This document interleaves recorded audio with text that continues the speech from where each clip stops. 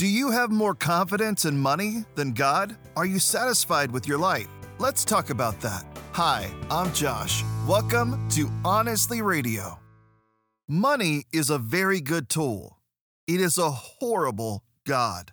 So many times we think of money as evil, but it's not true. It's the love of money that robs people spiritually. I like this quote from John Avanzini. Money is neither good nor bad. It simply amplifies what is in the heart of the one who controls it. If our hope and trust is in Jesus, money can be a good tool to do great things for God. The problem is when we place our entire confidence in an object. This is idol worship, and it's as old and demonic as time itself. We will all give our focus and worship to something. If it's anything but Christ, it will fail us spiritually, morally, and physically. Paul reminds us of this in Hebrews chapter 13, verse 5. Don't love money. Be satisfied with what you have. For God has said, I will never fail you. I will never abandon you. So, where do you place your trust? Does the way you live reflect that? Whatever your answer is, that is your God.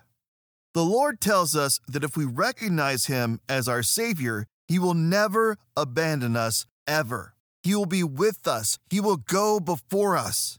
And because of this, we can be satisfied and content with where Christ has placed us. We have an unrivaled confidence because it's not built on temporary man-made papers. It's built on the eternal Word of God. This is what we can know. Jesus is the same yesterday, today, and forever. He does not change.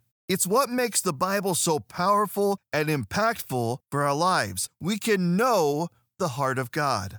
I want to leave you with the verse the apostle was quoting from. I hope you hear the words and allow them to deeply impact your heart.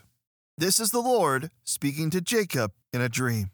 What's more, I am with you, and I will protect you wherever you go. One day I will bring you back to this land. I will not leave you until I have finished giving you everything I have promised you. I pray you embrace God's Word. For free faith-building resources, just tap the link in our Facebook or Instagram. Thanks for joining us on Honestly Radio. Embrace Jesus Christ. Embrace true purpose.